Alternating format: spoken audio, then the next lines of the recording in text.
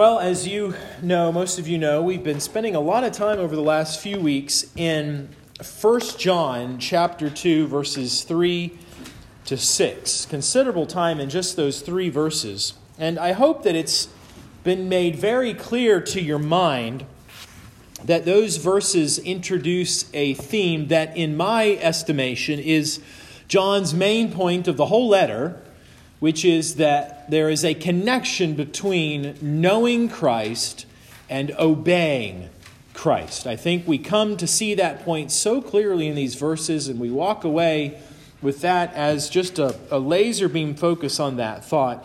And I want to spend one more Sunday on this theme, but I want to do so, if you see in your bulletin, from a different passage of Scripture. We're not going to be in 1 John today. I want us today to look at a text that I've read a couple times over the past few weeks as a support for the ideas that we've been seeing in 1 John chapter 2. It's a passage of great importance on the topic of knowing and obeying Christ. We see both those ideas of knowing Him and obeying Him in this text, these few verses. And it's actually the place in the Bible where I believe we most clearly see Jesus Himself making the connection between knowing Him and obeying Him. So it's important to know what John thinks about it because he's giving us the words of Christ, but more importantly, to hear from Jesus' own mouth what it is to see the connection between knowing and obeying Him. So the text that we're going to consider this morning is from Jesus' great Sermon on the Mount in Matthew 7 and verses 21 to 23. And as I said, we've read these verses a few times over the past couple of weeks, and so I thought it would be good for us to take all of our time this morning to unpack and dive into what's really going on in these really important verses from Christ. So let's begin by reading the words of our Savior in Matthew 7, 21 to 23. We're jumping into the middle, really to the end of His Sermon on the Mount. So it would be important for us to understand the context of the sermon. I'm not going to go into a lot of detail about it, but this is the type of sermon that He would have given throughout all the region of Galilee. He would give this sermon from place to place to place. And we see elements of it in the Gospels in different places. And usually, as far as we can tell, He ended this sermon with this great warning. Several verses of warning. And so here we see Jesus is wrapping up his gospel of the kingdom, and He's doing so with a very urgent warning. So let's read together Matthew 7, verses 21 to 23. The Lord says, "Not everyone who says to me, 'Lord, Lord,' will enter the kingdom of heaven, but the one who does the will of my Father who is in heaven. On that day, many will say to me, 'Lord, Lord, did we not prophesy in your name and cast out demons in your name and do many mighty works in your name?' And then will I declare to them, 'I never knew you. Depart from me, you workers of lawlessness.'" Now, we've been considering the topic of knowing and obeying Christ from 1 John 2 in such a way so as to be focusing on ourselves. That's not necessarily a wrong thing to do, but we've been evaluating how we can know that we know Christ or how we obey Him. It's been focused on evaluating ourselves. And we've evaluated from our own vantage point what it means to know Christ or to obey Christ. But as we consider this passage in Matthew, I think we're able to see a little bit of a different view. We're going to consider these concepts from a different angle. Along with teaching us what it means for us to know and obey Christ in these verses, I believe that this text also clearly reveals what it means for Jesus to be known and to be obeyed. It answers the question of what does all this mean from His point of view. There's a clear perspective about the character of Jesus in these verses as regards what it means for Him to be known and to be obeyed. And it's an element of his character that I believe we often fail to consider as much as we should. So here's what we're going to be learning about Christ in connection to what it means to know and obey him. In Matthew 7, verses 21 to 23, I think it's really clear if we look at these verses that we are encountering Jesus the judge. We're encountering Jesus the judge. We have to realize that these verses are not so much about the people who call him Lord, Lord, who think they're doing many things in his name. It's not so much about them as it is about the character and nature of this judge. So we want to rightly know and obey this judge from what we see in these verses. And there are 4 things in this text that will help us to do that will help us to know his character better. So from these verses, here are the 4 characteristics of Jesus the judge. We're just really going to follow them as we see them in the verses. And they're alliterated for you, so they'll be a little bit easier to write down and remember. I'll just give all 4 of them to you up front, and then we'll go through them one by one. First of all, we see the judge's authority. Secondly, we see the judge's assessment. Thirdly, we see the judge's appellants, or those who appeal to him, those who make appeal. And then fourthly, we will see the judge's answer. His authority, his assessment, his appellants, and his answer.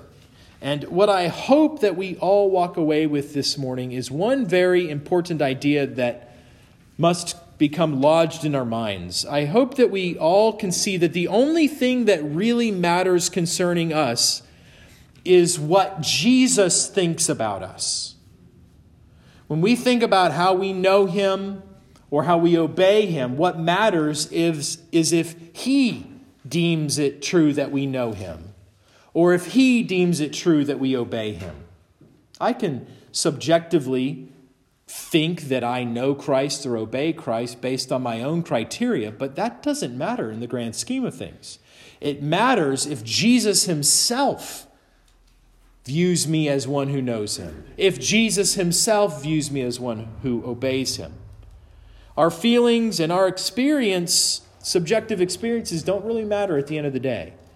What matters is the judgment of this judge, Jesus. So let's begin by considering, first of all, Jesus' authority. Let's consider the judge's authority. And we begin by simply thinking about what must be true about Jesus in order for him to say what he says in these verses.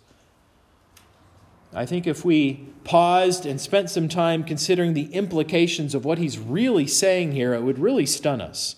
So look just with me at verse 21. He says, "Not everyone who says to me, 'Lord, Lord,' will enter the kingdom of heaven, but the one who does the will of my Father who is in heaven." Essentially, he's saying, not everyone who calls me Lord enters heaven, but those who do enter heaven are those who do the will of my Father.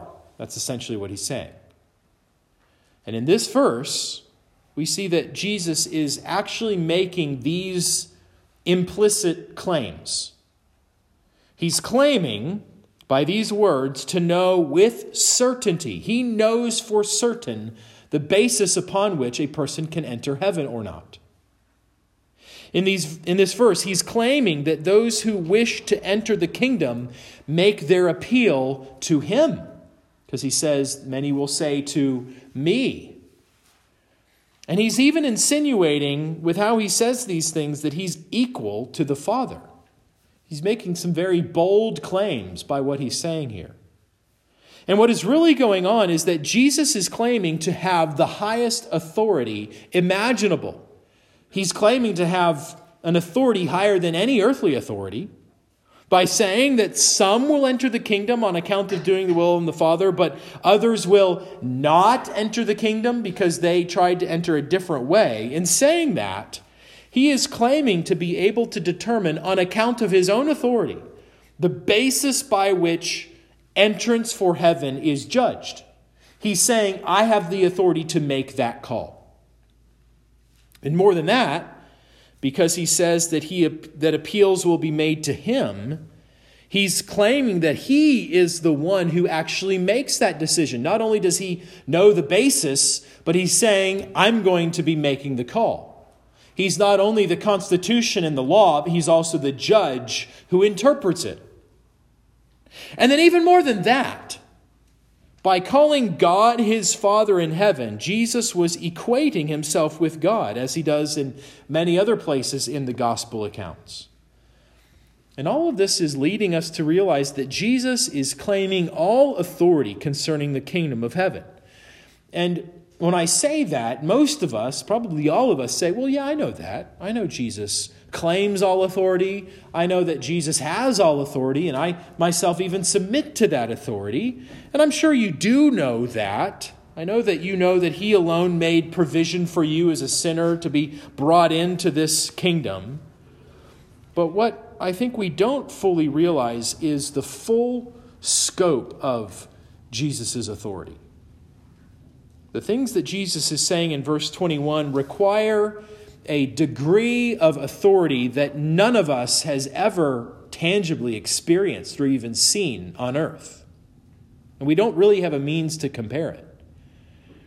You see, all of the authority structures that we see on earth are essentially built around a person receiving authority from something or from someone.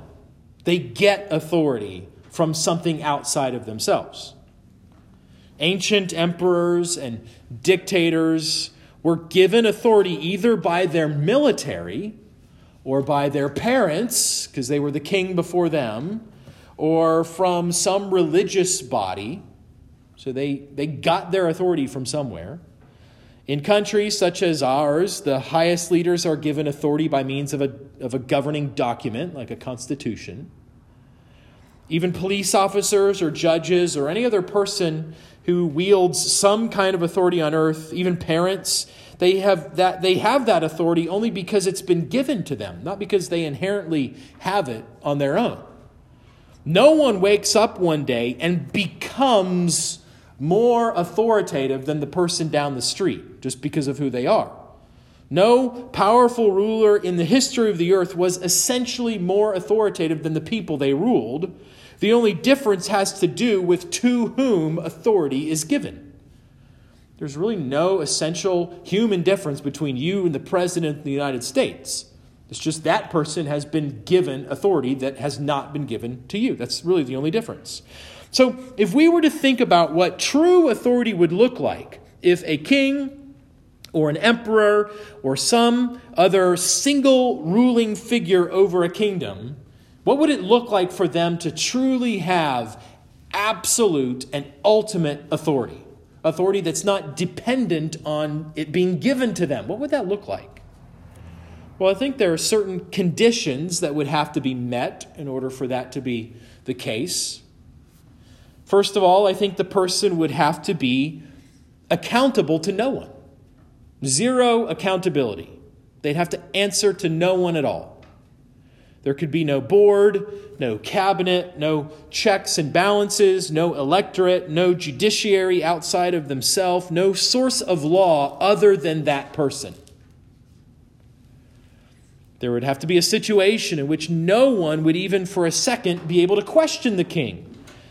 Not just that the subjects wouldn't dare to raise a question publicly out of fear, even more than that, there would have to be a situation in which none of the subjects would actually think in their heart, I wonder if the king's right. That's true authority, where no one ever questions them.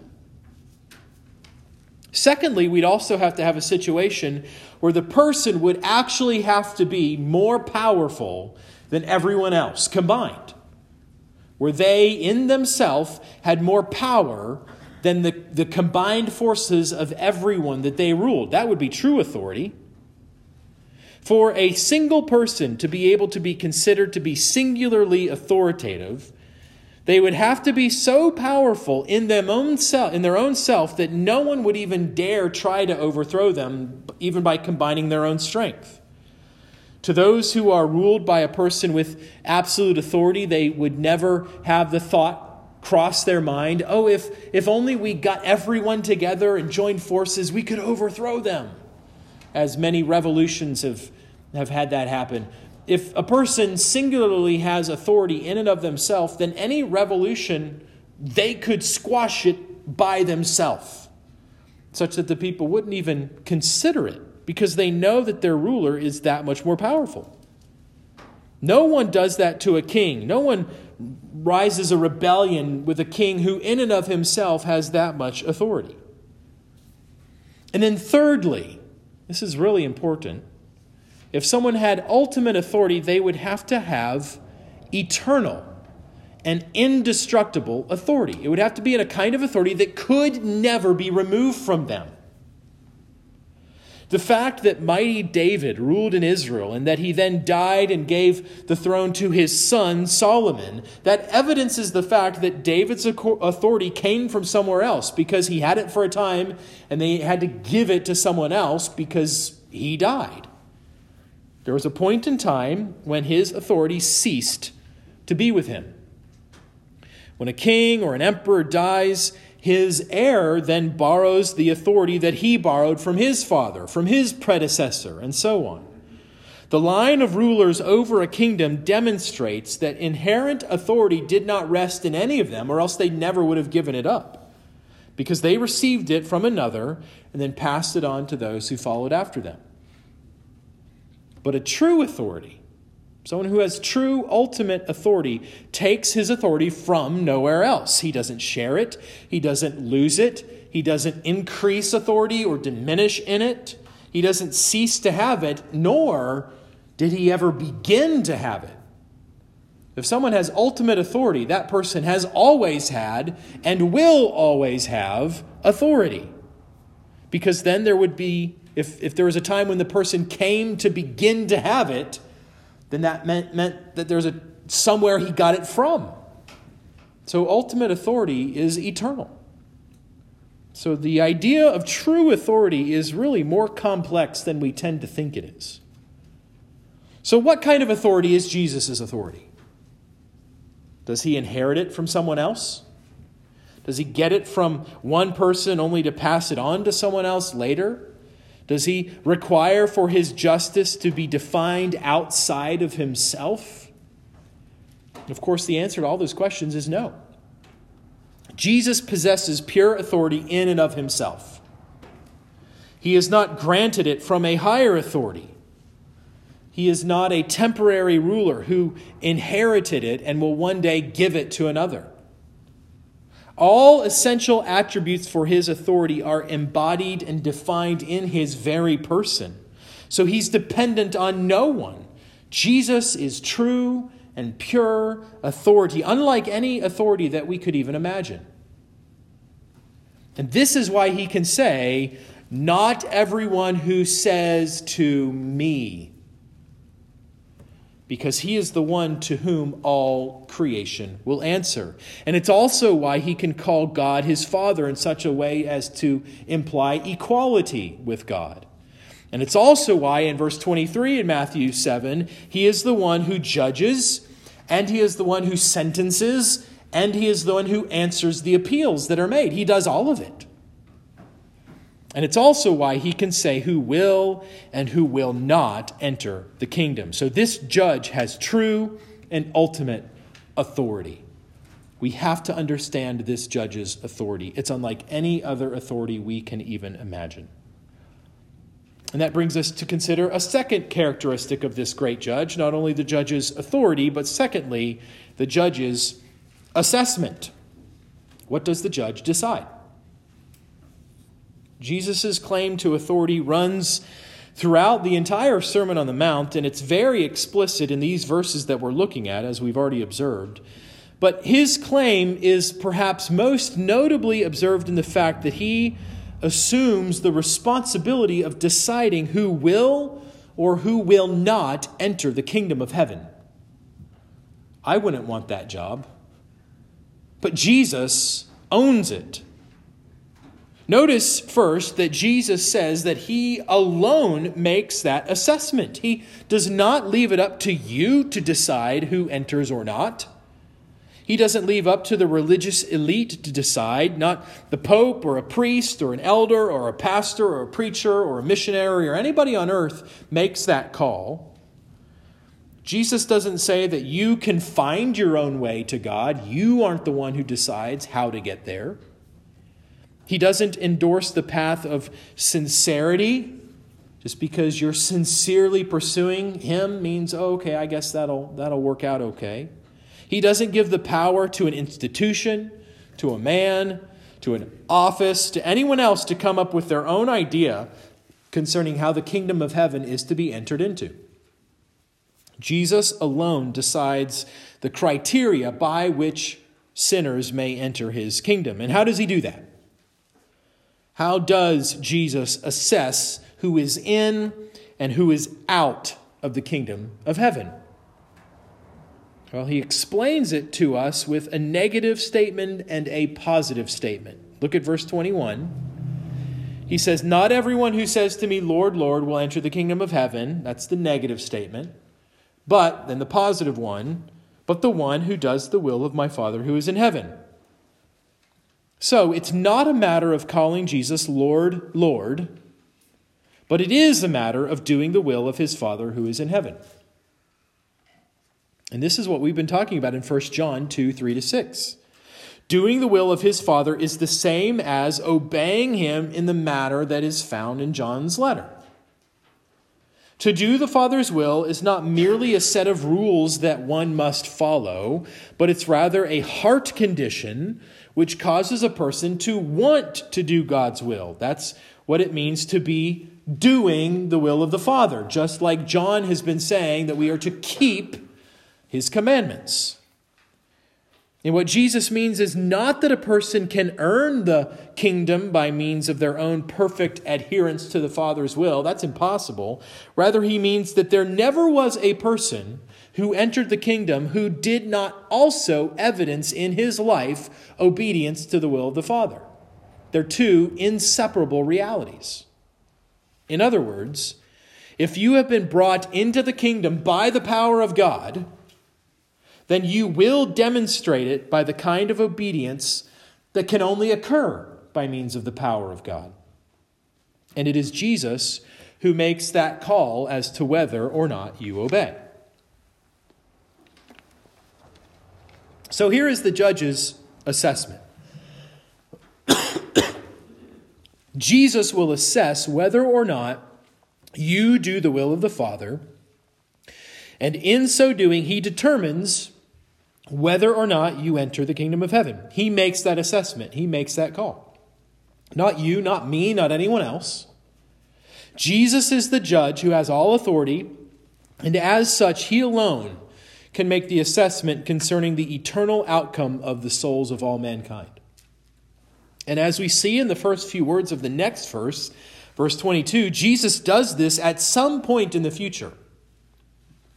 Verse 22 begins with, "on that day." So it means that call hasn't been made yet. It's going to happen sometime still in the future. So what day is that He's referring to? And I believe that Jesus is referring to his final act as king over all creation. Right before He delivers the kingdom to God, as we read in 1 Corinthians 15:24. Right before the new heavens and the new earth descends, as Revelation 21 describes, we find that right before those things occur, as the culminating act of all authority, after Jesus has successfully ruled over the entire universe, and after He has finally banished Satan and his demons to the lake of fire in Revelation 20, verses 7-10, after that, we read about that day beginning in Revelation 20 and verse 11. You can turn there if you want. I believe this is the day that Jesus is referring to, and not only because I think it fits into the eschatological views that I hold, but also because of all the similarities between what Jesus is saying in 21-23 of Matthew 7 and what we read in Revelation 20. Look with me at Revelation 20, beginning in verse 11. We read this: "Then I saw a great white throne and Him who was seated on it. From His presence Earth and sky fled away, for there was no place found for them. This is one with great authority. And I saw the dead, small and great, standing before the throne, and books were opened. Then another book was opened, which is the book of life. And the dead were judged by what was written in the books according to what they had done.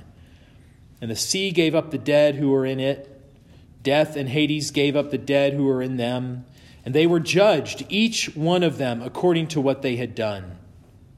Then death and Hades were thrown into the lake of fire. This is the second death, the lake of fire. And if anyone's name was not found written in the book of life, he was thrown into the lake of fire. And this is what I believe to be a more full description of what Jesus is referring to in Matthew 7:22. This is the final day in which the final verdict will be made for those who never truly submitted to the full lordship of Christ during their lives. You might think that the events of the great white throne judgment in Revelation 20 belong to those who are overtly wicked, those who were the dirty, rotten scoundrel thieves and immoral persons and idolaters and murderers. Yes, it is a day for those persons, but it is also a day, an event for all who would never repent of their inward wickedness too, even if they looked squeaky clean on the outside. This sobering day of judgment is one in which some people will approach Christ the judge in anger and in fury and in rage. They will be defiant against him until the end. But I believe it is also a day in which many will come to Jesus Christ, the righteous judge, and they will present an appeal to him. Many will be judged according to Jesus' authoritative assessment, and they will reply to him with an empty appeal because they will be confused as to why they're there. And with that thought, we move on to the third characteristic concerning this judge. We must see that he will be met on that day by certain appellants, those who appeal in court, appellants, appellants. Those who come and approach the judge with an appeal. Judge, you've given me the verdict, but I would like to appeal your decision. And what we read in Matthew 7:22 should be regarded by us all to be a great manifestation of the mercy of this judge. We have to realize that he is obligated to give us no warning about this precarious scenario that may occur to any one of us. Yet in his deep mercy, he tells us in this sermon what it is for them to be considered the most sobering and fearful reality in all eternity. Those who were that close to the kingdom. Those who on the outside looked as if they possessed it, but on the inside never knew him. That's the most sobering reality in all the universe.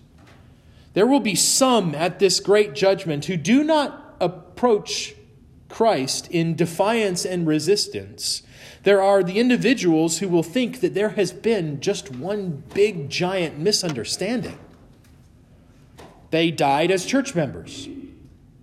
They were good neighbors according to their estimations. Maybe they even were those who would evangelize and they read their Bibles. They claimed Christ as their Savior. They had the bumper sticker that said, Jesus is Lord. They prayed prayers of commitment and they made decisions for Christ. Yet here they are, sentenced to eternal condemnation. Something is wrong here in their minds. And this is how they arrive at that conclusion. These are those who died without true repentance and faith and who never left all to follow Jesus.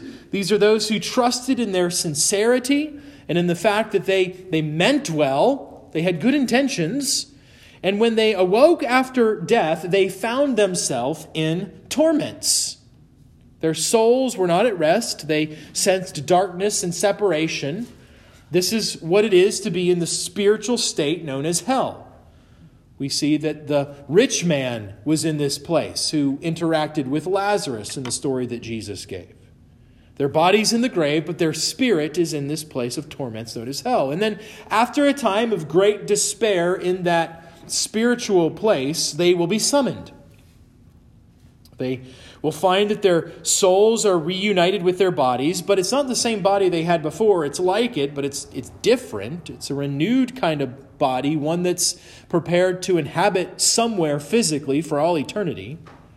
And they're summoned in this new resurrected body to appear before one who is sitting on a great white throne. And they're called to stand before the judge, who then opens the books, and all their sins begin to be listed out. Every evil thought, every evil deed, every evil word, all of it.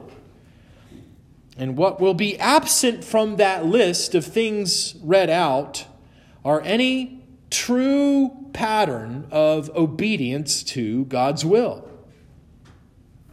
And at this point, we can make a clear connection between this and what we've been thinking about in 1 John chapter 2, because there must be a similarity between the kind of obedience that those poor souls will be lacking on that day and the kind of obedience that John is arguing that we must have if we can claim to know Christ.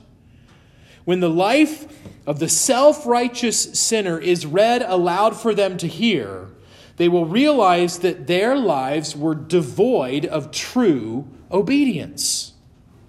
There will be no record of them having obedience that begins with a pure heart. No record of obedience that is birthed out of walking with God and fearing God and loving God, as we considered a few weeks ago.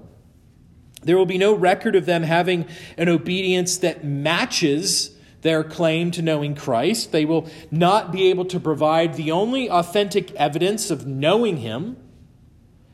And there will also be no record of them caring about obedience to the whole Bible. Oh, maybe they cared about checking the box in that verse and the box in that verse, but the whole of the Bible, they avoided it or made excuses for various parts of it. And most of all, there will be no record of them living like Jesus lived. They didn't imitate Him at all. And because there will be no record of such an obedient lifestyle, they will be sentenced to the lake of fire.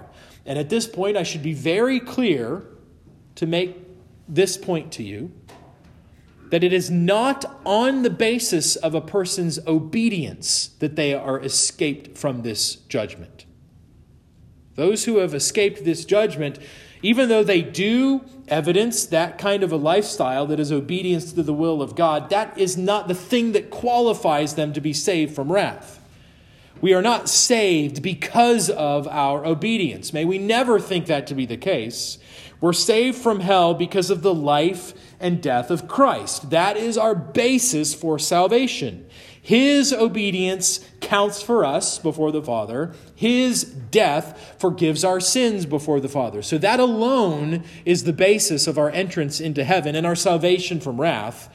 But He always saves by His life and death those whom He also transforms. We have to be clear on that. 2 Corinthians 5, Romans 6, and many other texts in the Bible make it clear that those who are freed from judgment are those who are also freed from sin. And we are alive to righteousness. And so it is that we evidence that salvation by means of the obedience that His power creates in us. So we just have to be clear. On Judgment Day, they're condemned because they are not found in Christ. And on Judgment Day, we are saved because we are in Christ, because we're connected to Him, not because we're so obedient. It just so happens to be that those who are obedient are 100% of the time those who have been saved by His power. We have to be clear on that. But the deceived religious persons only evidence a kind of obedience which they define and which they can easily attain to on their own. And so they will likely be shocked by the time they hear that they have not measured up to Christ's standard, because they measured up to their own standard. And so with one last effort, they will make their final appeal. They will become an appellant in the court of the judge of the whole universe. They will dare open their mouth against the verdict that was rendered to them. And they will say, Lord, Lord, did we not prophesy in your name? Did we not cast out demons in your name? Did we not do many mighty works in your name? And you can hear the urgency in their voices. They know, at least in their heads, who this judge is. So they cry to him, Master, Lord. They recognize him.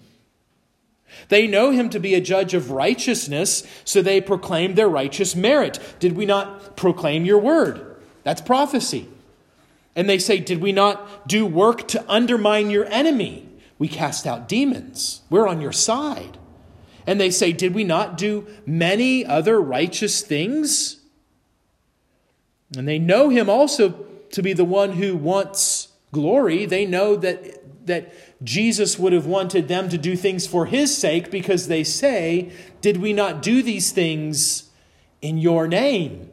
In your name. In your name, for your glory. So they appeal with knowledge of his authority. They call him Lord.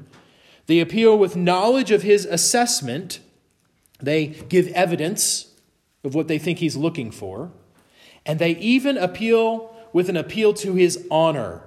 They state that all that they did was in the judge's name. And then to top it off, it seems as if in this text, they have all joined together as one chorus of self-righteous sinners. It appears as if in this scene, it is not just one self-deceived person appealing to the judge. It looks like all of them, millions of them, have banded together before him. Notice Jesus says that many will say to me, Lord, Lord, did we not prophesy? Did we not cast out demons? Did we not do many mighty works? Looking around at as a chorus, making their collective appeal to the Lord. Seems pretty convincing, doesn't it? At least if they are convinced that they're having an overwhelming appeal. They think so. But then fourthly, we move to, in Matthew 7, again, the judge's answer to this collective appeal. Here is the judge's reply to their appeal in verse 23.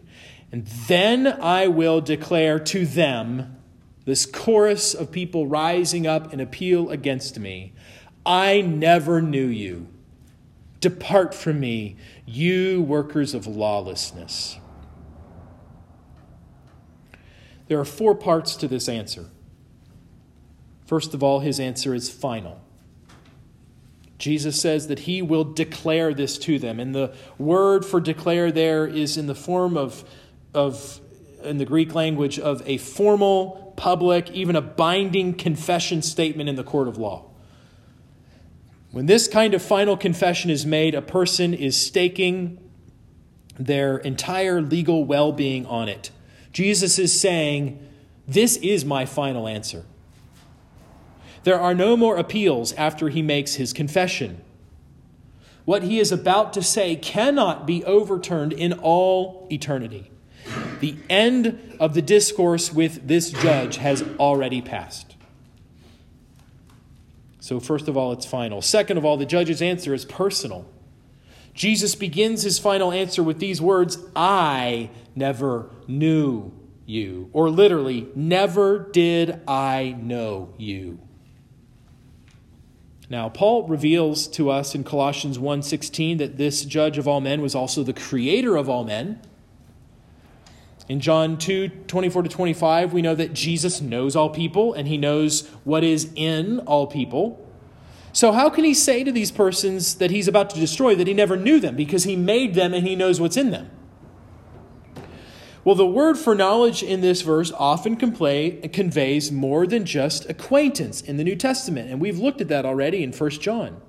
It implies intimacy, personal fellowship. It means that there is a close-knit bond one to the other. And so Jesus is essentially saying to these people, I was never close to you. One commentator describes what Jesus means in this way. He says, "It is as though Christ said to them, 'You did not seek me during your earthly pilgrimage. In fact, I seldom entered into your thoughts. We did not walk together. We did not delight in each other's fellowship. You did not ask counsel from me. You did not heed my teaching or obey my commands. I did not know you then, and I do not know you now.'" The judge is not addressing the one who is appealing to him with respect to how they relate to the law. He's not appealing to them with respect to how they relate to society or with respect to how they relate to an idea. Jesus is evaluating them based on how they relate to him personally. He says, "I never knew you," not "you didn't know my law," not "you didn't know my people." He's saying, "You didn't know me." A preacher once said, "It is a common saying among evangelicals that the most important thing in a person's life is to know Jesus. Although there is a great deal of truth in that statement, it may be more appropriate to reverse the order and say that whether we claim to know Jesus is not nearly as important as whether Jesus knows us." We cannot live in intimate fellowship with Jesus for all of eternity unless we live in intimate fellowship with him right now. Not only is this judge's answer final and personal, but thirdly, his answer is also damning. There is no curse for sinners in all eternity more potent than the one Jesus says that he will give to these false converts. There's no woe pronounced upon a man or woman compared to what Jesus says next in Matthew 7:23. There's no lament great enough to capture the bitter sorrow that drips from these words. Jesus, the judge, will issue his final answer upon these ones who thought for sure they would enter his kingdom. And he not only will reveal the fact that they are unknown to him as a close friend, that's bitter enough, but he also will then condemn them with this horrific and terrifying command. He will say, "Depart from me." But does that seem too harsh? Again, this collection of people are likely all religious. People that you know personally may very well be in this group one day. It's probably a certainty that some of you will have gone to church with some of the people who will be in this group. There may even be some in your family who will be in this group. How can this be the right thing for Jesus the judge to do to these ones that we love and care about? Well, we have to lastly see from what Jesus says in verse 23 that the judge's answer is not only final and personal and damning, but it is also just. It's right. The judge's answer is just. The Lord and King and Judge of all the universe hears the appeal, and he speaks with finality, and he speaks his answer because he was personally wronged by these ones, and he speaks in irreversible condemnation to all of them. And he is just in all this because these people are those who are, as he says, the workers of lawlessness. They are those who characteristically are laboring to yield a product which is described as being without law. They're working, making something, and the fruit of their work is that which is opposed to Christ's law. They toil to be freed from his law. They work not to do God's law, but to upend it, to reverse it, to get rid of it. They strive to usurp it and to replace it with a law of their own. Remember, God's law in Psalm 19 is said to be sweeter than honey. And they would say to that law, not only no thank you, but I would like to replace it with something of my own making. So their sentence is just because they have lived their own lives, not only in violation to God's law, not only in neglect to God's law, but they have sought to undermine God's law by replacing it with their law, thus making themselves greater than God. They have fashioned their own idea of what obedience looks like. Hebrews 2 verses 1 to 4 sheds light onto why this kind of false obedience is so bad and why it does indeed deserve eternal punishment. We read there in Hebrews 2 verses 1 to 4, "Therefore, we must pay much closer attention to what we have heard, lest we drift away from it. For since the message declared by angels proved to be reliable, and every transgression or disobedience received a just retribution, how shall we escape if we neglect such a great salvation? It was declared at first by the Lord, and it was attested to us by those who heard, while God also bore witness by signs and wonders and various miracles and by gifts of the Holy Spirit distributed according to his will." And I hope you heard it as I read through that. Did you hear all of the references to God's law? It was that which was heard, speaking about the law of God that has been proclaimed for centuries. It was the message that proved to be reliable. More than that, the message given by angels that proved to be reliable. It's the law that was substantiated by Israel receiving every curse that it promised for disobedience. It is what was declared by the Lord. Jesus himself declared this law. He said, "I came not to abolish, but to fulfill." It is what was witnessed to by all the miraculous gifts. Those miracles done by the apostles, the tongues, the healings, the prophecies, all of them were for the purpose of affirming this beautiful law of God. And in the middle, there in Hebrews 2, it's referred to as salvation. God's law is salvation. In light of the overwhelming truth of God's law, the writer of Hebrews there explicitly says, how shall we escape if we neglect this? And the answer clearly is that you won't. You will not escape hell if you are without law, if you are a worker of lawlessness. If you neglect God's instruction, if you neglect God's salvation, you cannot hope to escape his punishment. In other words, if we won't obey Christ his way, then we will not escape his sentence as the judge. And as I close this morning, I want to bring up something that I mentioned just a few moments ago. I want us to realize that this text in Matthew 7 is one of the most obvious manifestations of the mercy of Jesus that we could ever see. Yes, it's sobering. Yes, it's a very clear and poignant warning to us and to all who hear it. But it's actually a great manifestation of mercy. You see, Jesus is not a judge who hopes to crush all his enemies as victims of his great ruthlessness. He's not a judge who wants to elevate and exalt his power by means of destroying as many enemies as he can.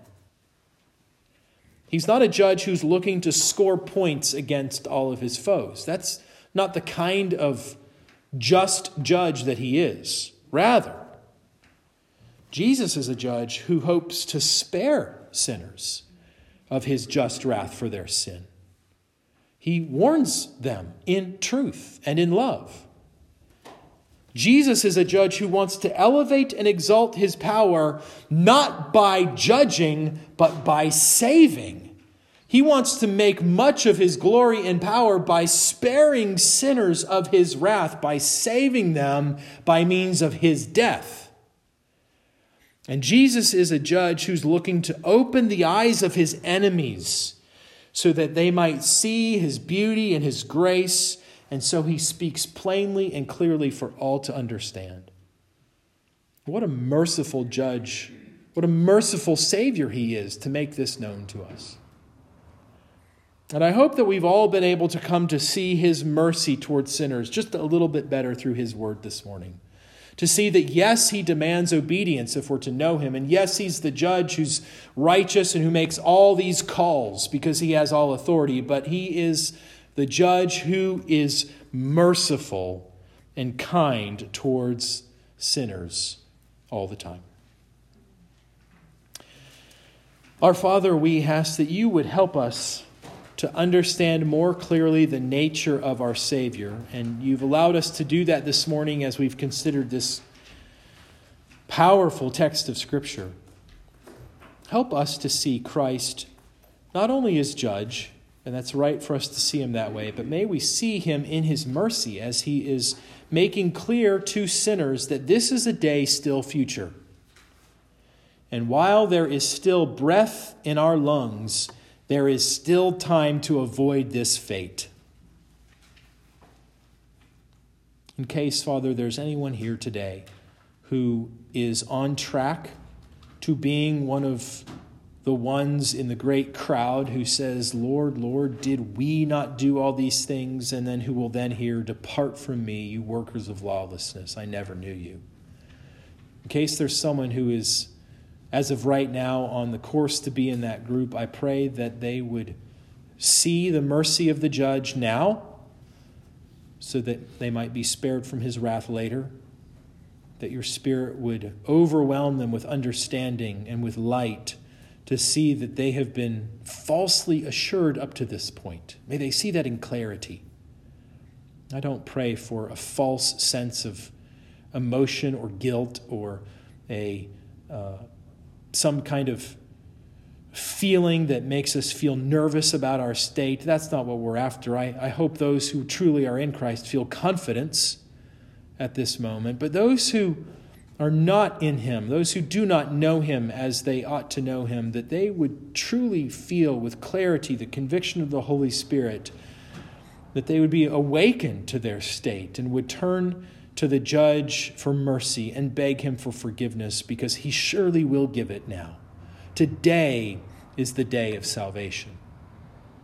And so we pray that your Spirit would do that work even in our midst. We pray that the Spirit would do that work amongst those we love and know who may be in this boat, those who are headed towards a very bitter end. We pray that you would help them to be awakened to their plight, that they might escape the wrath that is to come.